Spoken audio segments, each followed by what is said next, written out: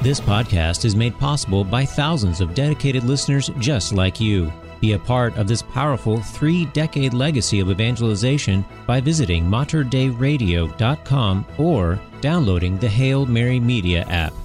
And thank you for joining us on the bridge between your faith and everyday life. Welcome to Sunday Commentary, a weekly program designed to break open the Sunday Scripture readings. Join us as we listen to God's Word and seek to grow in our love and understanding for the good news in our lives. And now, Sunday Commentary with Kevin Doran and Carla Wehrman.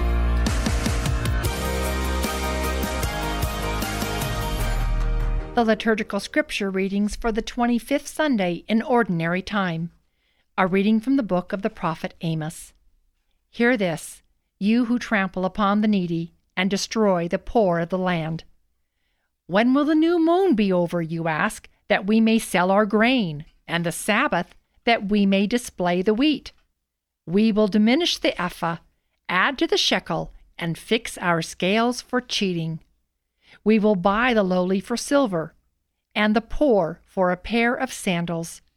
Even the refuge of the wheat we will sell. The Lord has sworn by the pride of Jacob, never will I forget a thing they have done. The word of the Lord. Thanks be to God.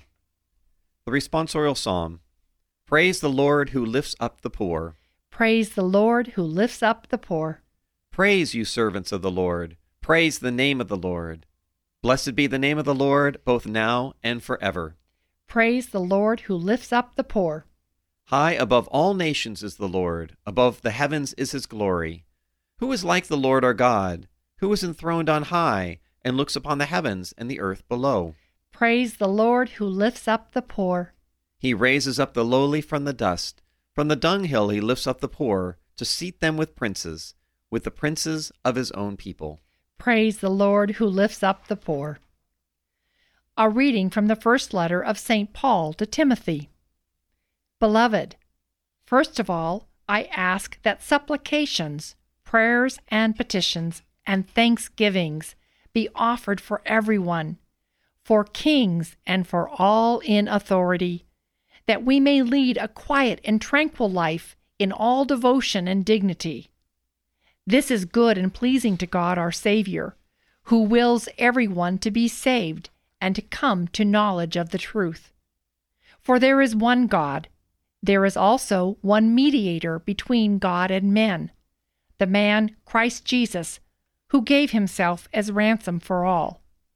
This was the testimony at the proper time. For this I was appointed preacher and apostle. I am speaking the truth. I am not lying. Teacher of the Gentiles in faith and truth. It is my wish, then, that in every place the men should pray, lifting up holy hands, without anger or argument. The word of the Lord. Thanks be to God. A reading from the Holy Gospel according to Luke. Glory to you, O Lord. Jesus said to his disciples, A rich man had a steward who was reported to him for squandering his property. He summoned him and said, What is this I hear about you? Prepare a full account of your stewardship, because you can no longer be my steward. The steward said to himself, What shall I do now that my master is taking the position of steward away from me? I'm not strong enough to dig, and I am ashamed to beg. I know what I shall do, so that when I am removed from the stewardship, they may welcome me into their homes. He called in his master's debtors one by one. To the first he said, How much do you owe my master? He replied, 100 measures of olive oil. He said to him, Here is your promissory note. Sit down and quickly write one for 50. Then to another the steward said, And you, how much do you owe? He replied, 100 cores of wheat. The steward said to him, Here is your promissory note. Write one for 80. And the master commended that dishonest steward for acting prudently. For the children of this world are more prudent in dealing with their own generation than are the children of light. I tell you, make friends for yourselves with dishonest wealth, so that when it fails, you will be welcomed into eternal dwellings.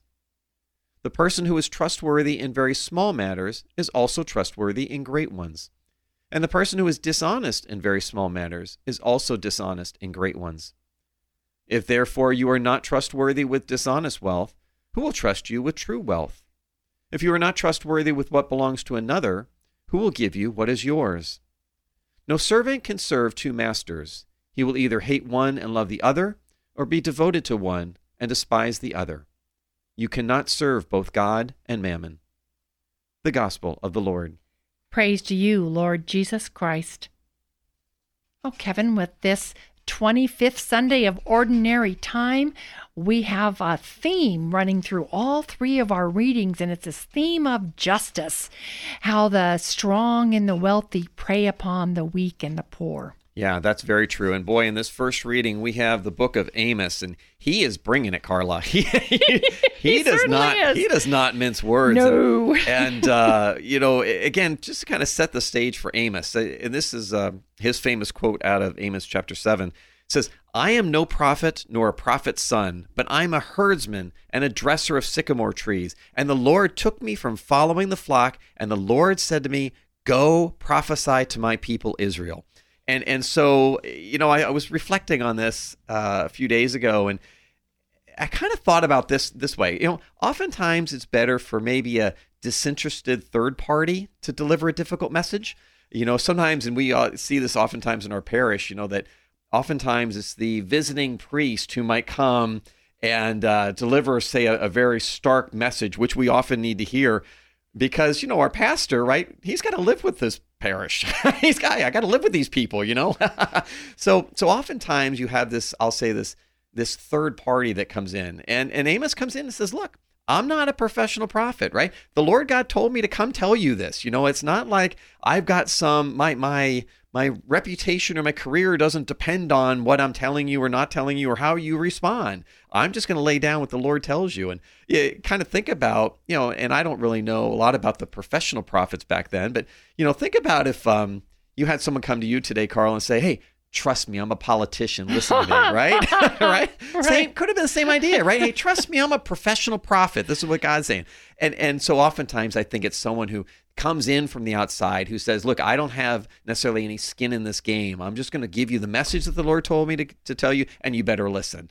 Right. We see what, because obviously the many of the Jews at the time were completely ignoring God's laws, breaking their commandments. I mean, think about the new moon and the Sabbath that Amos brings up. Those were times of prayer and rest, and yet you had corrupt merchants who were spending this time scheming rather than praying. You had this hypocrisy and stealing of diminishing the ephah and adding to the shekel and fixing the scales. This is all breaking very fundamental commandments that the Lord has given us.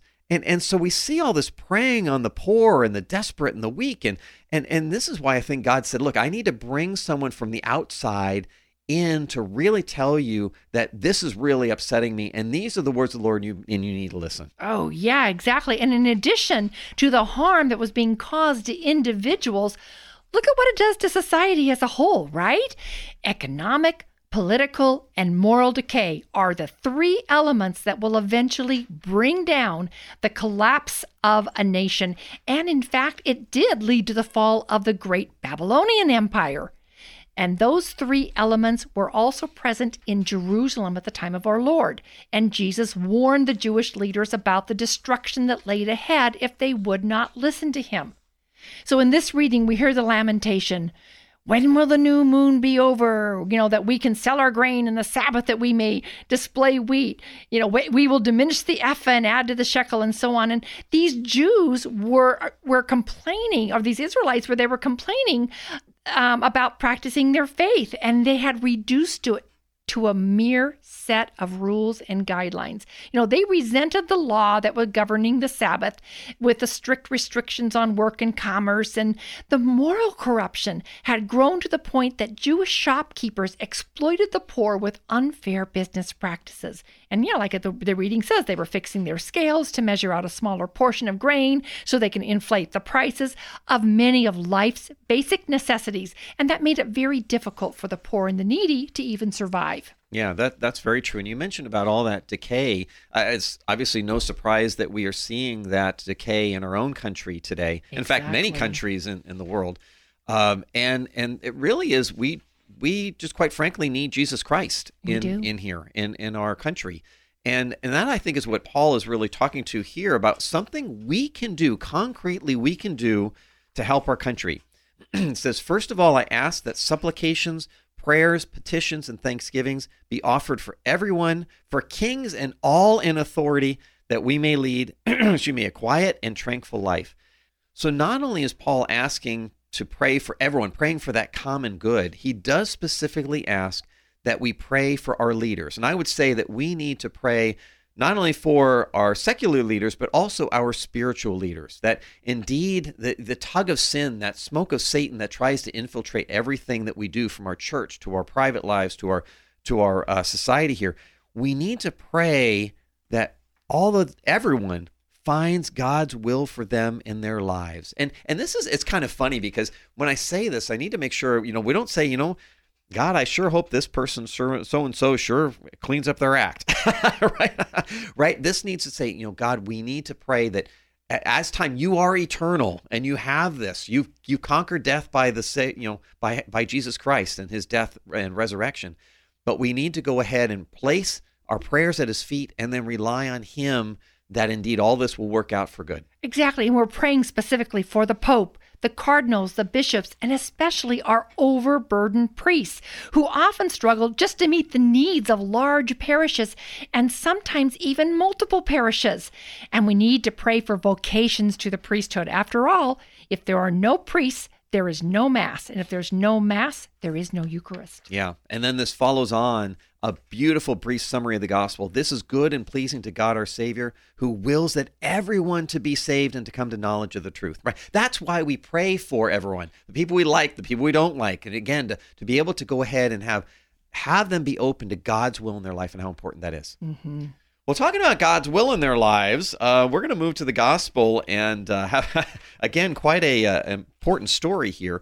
We actually, we read from the prodigal son last week, and I'm going to bring up maybe, I think, some surprising similarities with this reading of the steward with the prodigal son. Remember, in both of these parables, both act wrongly to the one in authority over them, both squander and waste, both figure out a way to survive, and then both receive an unexpected response when returning. So there's so many similarities when setting up the story, but we do see some differences in the lessons that we see. Of course, the prodigal son, we see that lesson of that process of conversion.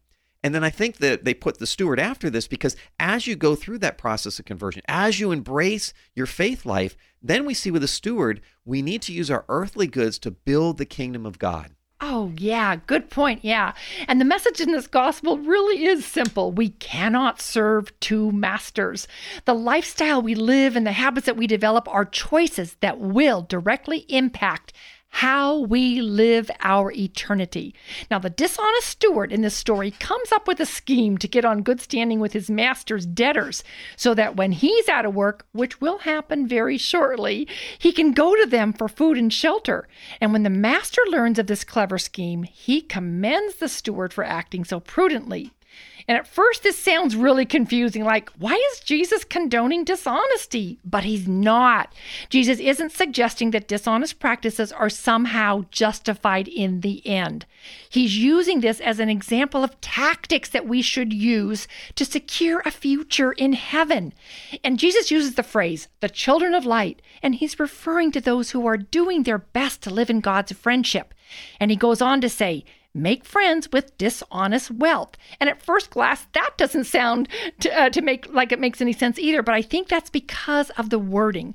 Essentially, Jesus is telling us to use the wealth of the world prudently so that our worldly goods can further the kingdom of God. And we might do this by supporting religious orders, Catholic education, various Catholic charities, and other Catholic causes. And then he says, those who are not trustworthy with dishonest wealth cannot be trusted with true wealth.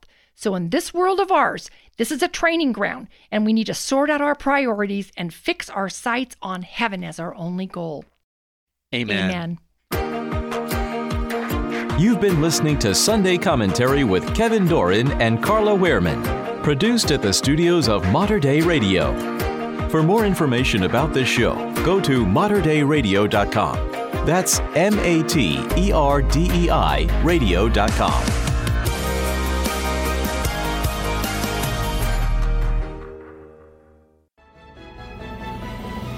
If you enjoyed this podcast, please consider sharing it with a friend. You can support this vital mission of evangelization through materdeiradio.com or the Hail Mary Media app. And thank you for helping us lead souls to Jesus through the Blessed Virgin Mary.